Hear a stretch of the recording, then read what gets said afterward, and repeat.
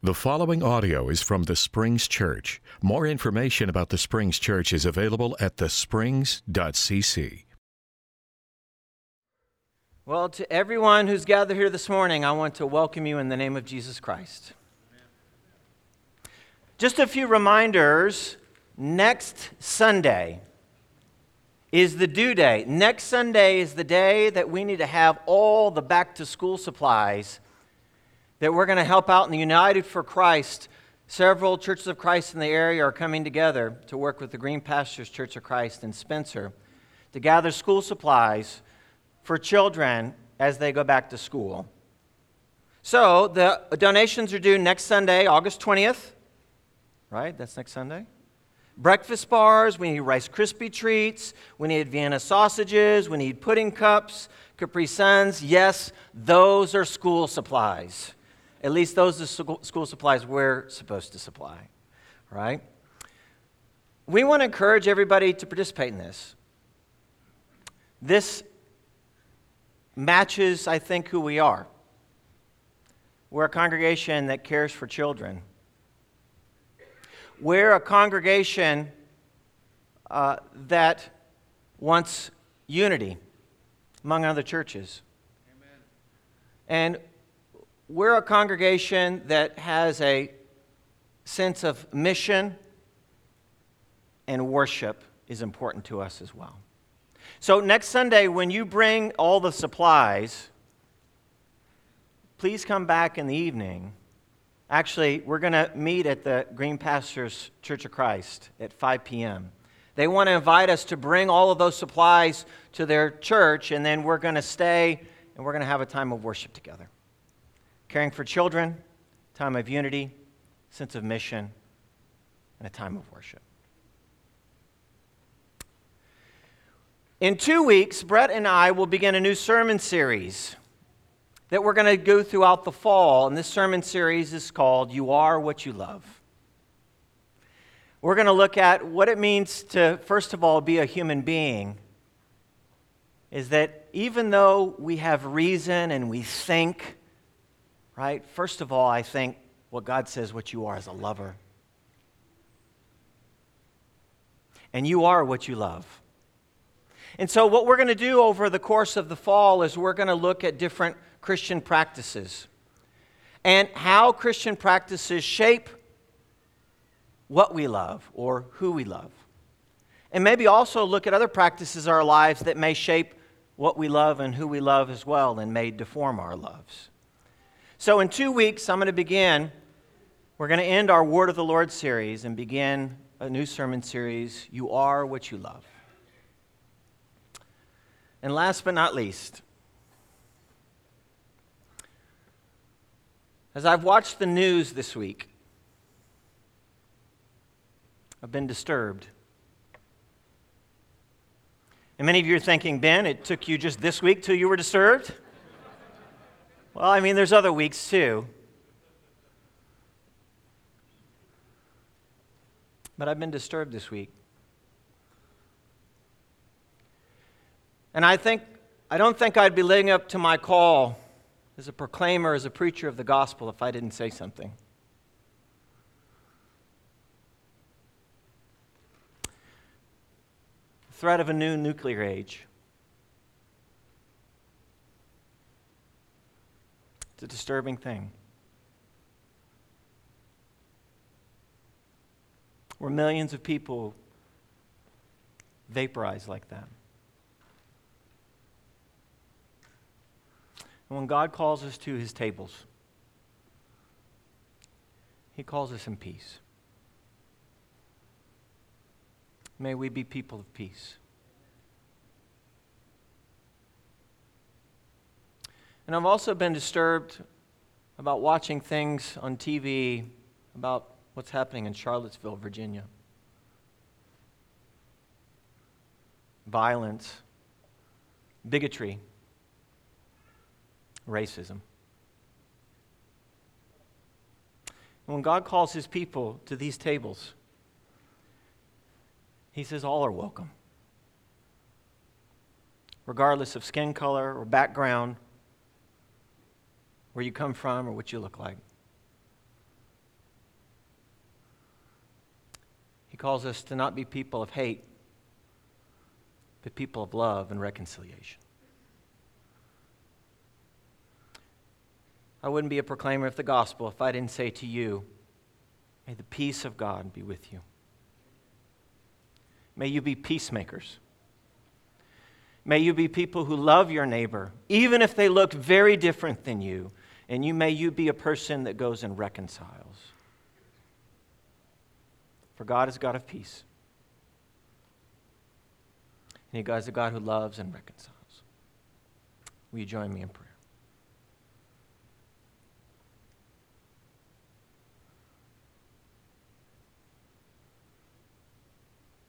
Father, we come to you.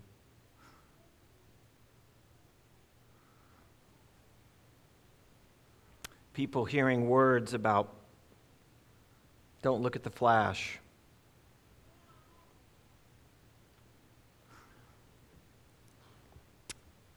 And some of us in this room remember hiding under desks, the practice of hiding under desks.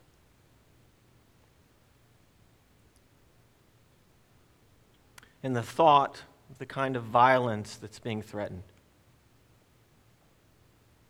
It's almost unimaginable.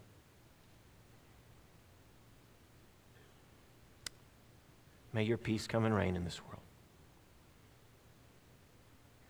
May we be your hands and feet of peace.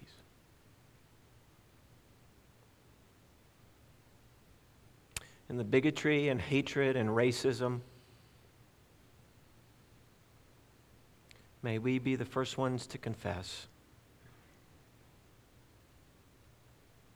We have our own hatreds, our own biases, our own bigotry. And we also confess that has no place in your kingdom.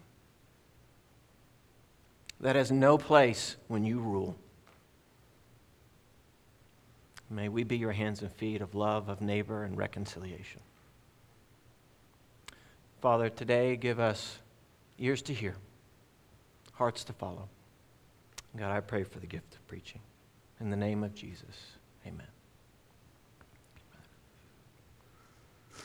Our text today is, our lectionary text is 1 Kings 19. 1 Kings 19, verse 9 through 18.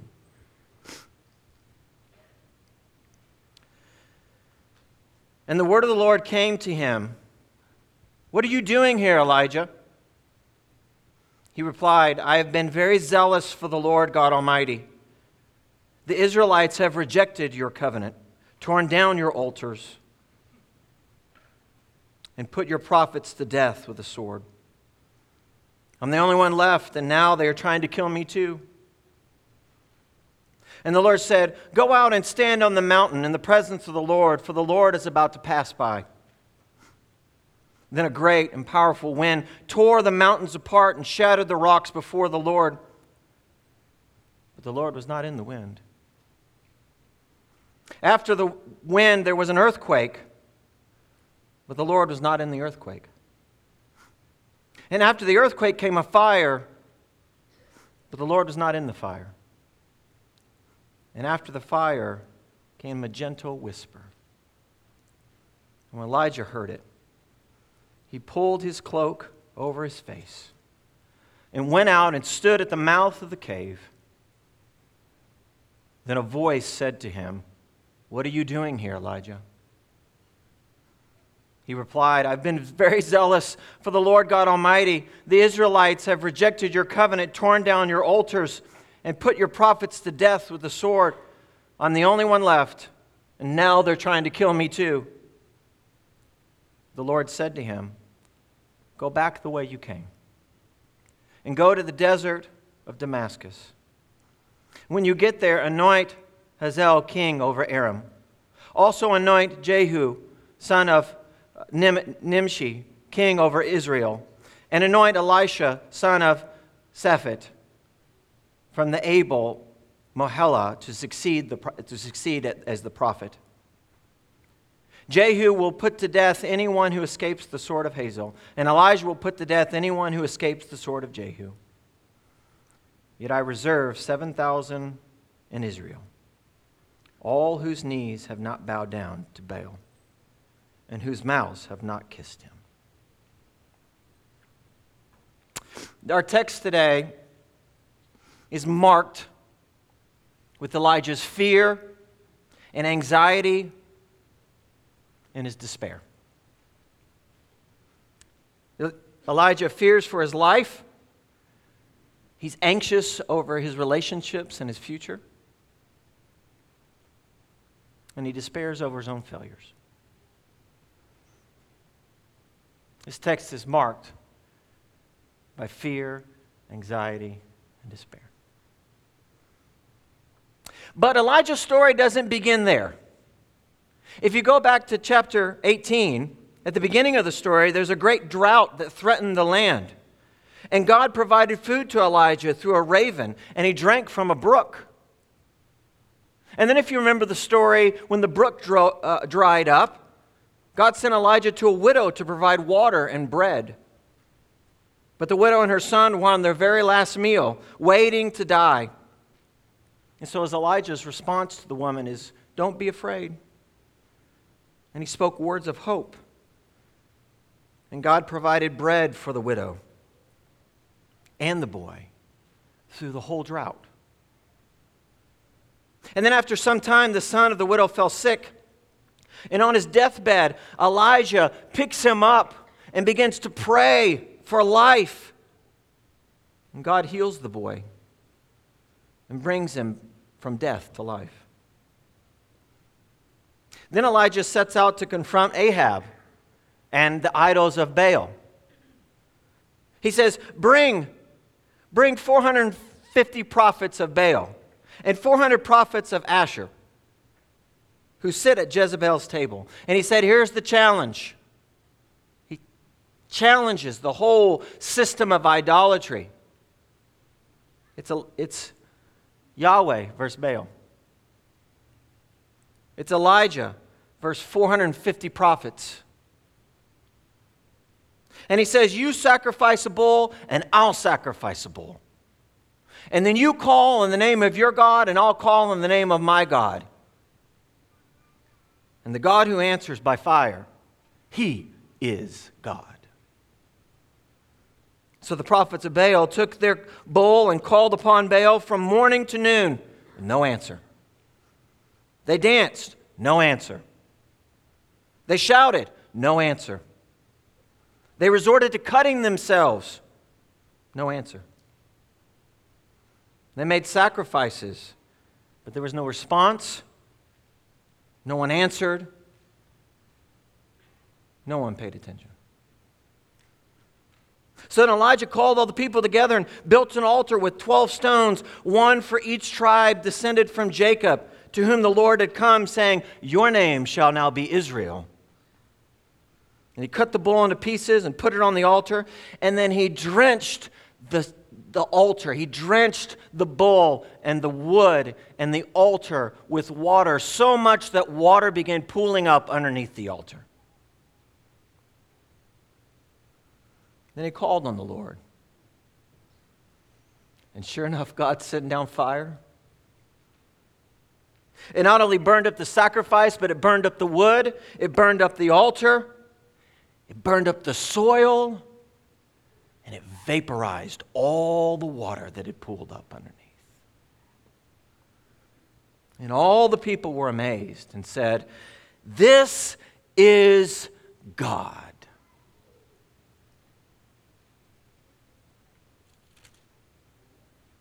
And then at the beginning of chapter 19, it says this from verse 1. Now Ahab told Jezebel everything Elijah had done and how he had killed all the prophets with the sword. So Jezebel sent a messenger to Elijah to say, may the gods deal with me, be it ever so severely, if by this time tomorrow I do not make your life that one of them. So Elijah was afraid. And he ran for his life.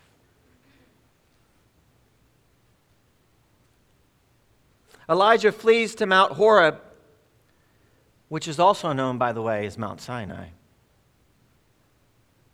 the place where God revealed himself to Moses. And Elijah hid in a cave, which maybe reminds you of the cleft of the rock. And when he's in the cave, God asks him, "What are you doing here, Elijah?" And Elijah despairs. "I've been zealous for the Lord God Almighty, and the Israelites have rejected your covenant, torn down your altars, and put your prophets to death with a sword. I'm the only one left, and now they're trying to kill me too." And so the Lord said, "Go stand. Go out and stand on the mountain in the presence of the Lord, for the Lord is about to pass you by." Another Moses moment. And then a mighty wind came, so strong that it literally shook the mountain and tore off rocks from the mountain. A powerful, mighty wind. But God was not in the wind.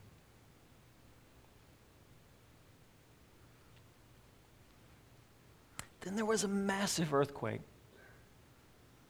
If the wind wasn't strong enough to start knocking off boulders off the side of the mountain, surely now the earthquake did. But God wasn't in the earthquake. Then there was fire. Fire came down. A torrent of fire came through. But God wasn't in the fire.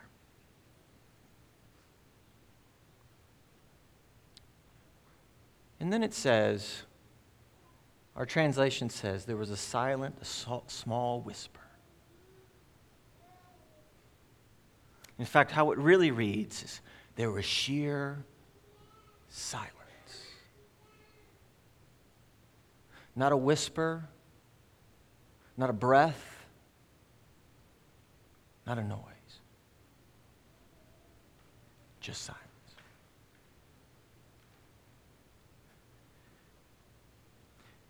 And you'd think the winds would be enough to run outside the cave and look. Like most Oklahomans in the springtime, you know how someone's from Oklahoma, if they hear tornado, they run out and go, "Where?" My wife hears tornado and she crawls in the cellar. She's not from Oklahoma.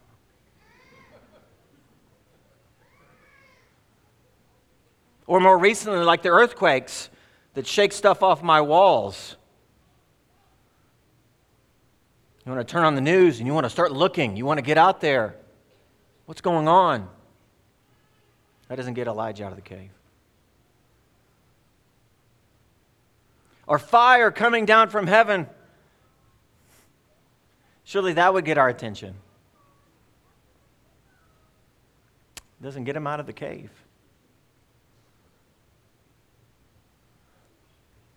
It's not until it's all over and there is sheer silence. It says he takes his cloak from his face and he walks out.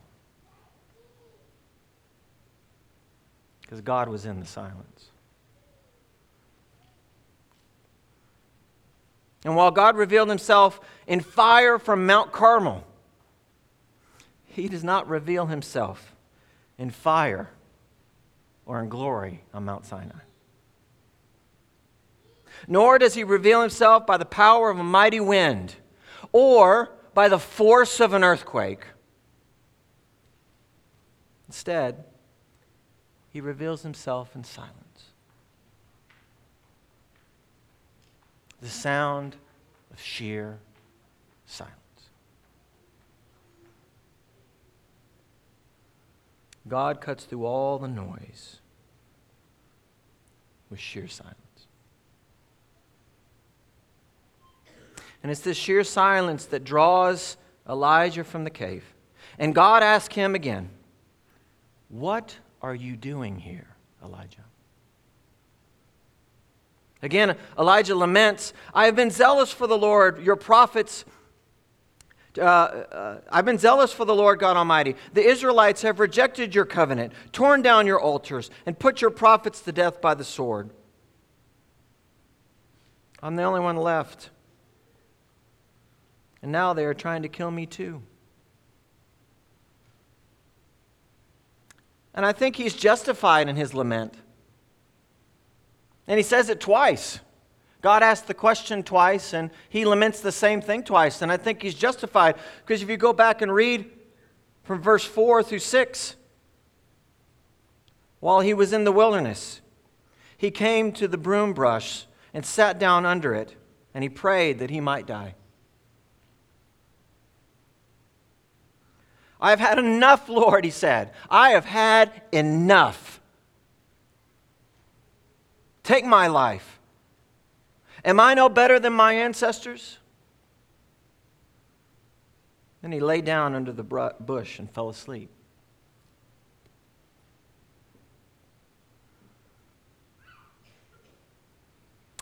It's ironic, though, that Elijah's afraid. It's ironic that he's anxious and that he despises his life. For if you go back to the beginning of the story, remember, God provides food for him during the drought through a raven. And if you continue reading, it says, all at once, after he fell asleep, an angel touched him and said, "Get up and eat." He looked around, and there by his head was some bread baked over hot coals and the jar of water, and he ate and drank. Come on up here and preach. That's what she wants to do.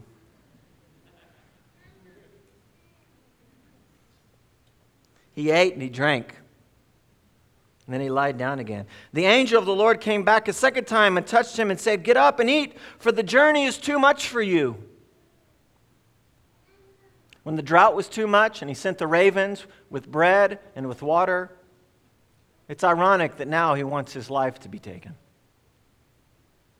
For now an angel comes and says, "Eat. The journey's too tough for you." And he sat under the broom tree and he prayed he would die. He says, "Lord, I have had enough." And yet when the despairing widow gathers and prepares her last meal before her and her son die from famine, Elijah is the one. He's the one that speaks hope into her life. And God saves their life. And Elijah prays to God, "Take my life. I'm no better than my ancestors." Yet when the son of the widow fell sick and died, Elijah prayed for the child, and the child was healed. Then in his lament to God, he complains he's alone. Yet on Mount Carmel, it was Elijah versus 450 prophets of Baal, and he wasn't alone. God was with him. And he defeated the evil powers of Baal.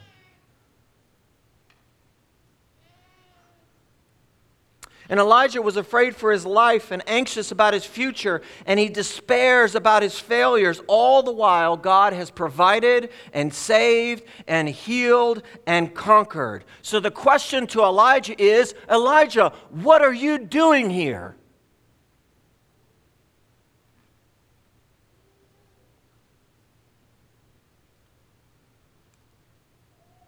Elijah's lament, God doesn't respond with sympathy.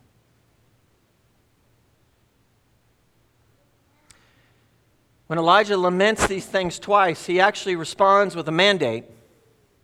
Usually when those who lament, like the widow did, God responds, "Don't be afraid."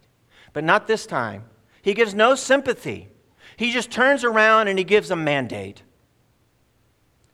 He says, "Go back to where you came. Go back the way you came. Go back to the struggle. Go back to the risk.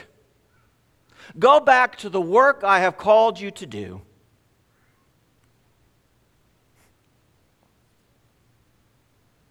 As I thought about this text all week,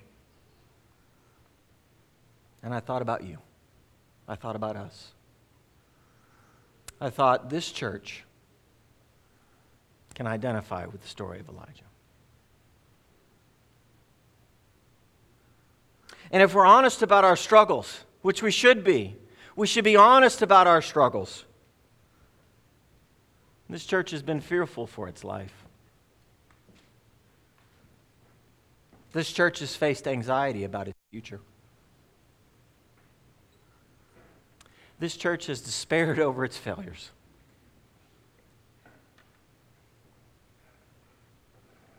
But the spring story does not start there. And the question to us today is, what are you doing here, church?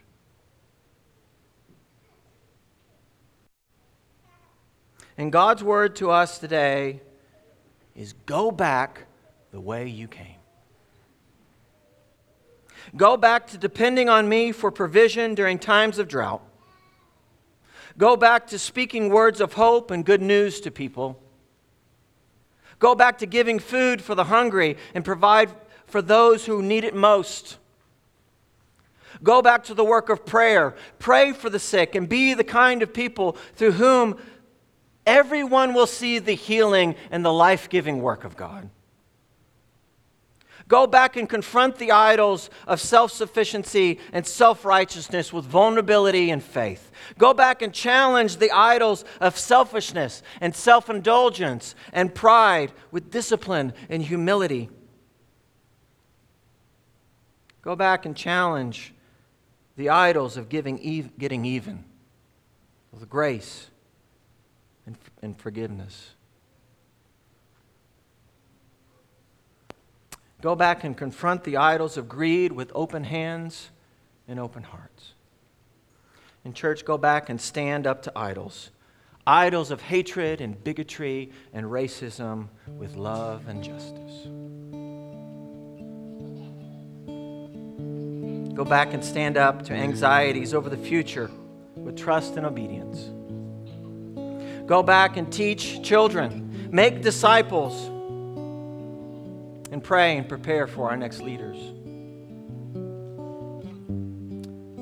The call is to go back, to be transformed in the image of Christ, and fill our community with His presence so that many will find their way back to God. Today we stand with Elijah before God in the sheer silence. And He calls us to the work He has for us. So the question to us here, the question today, what are you doing here? Let's stand and sing.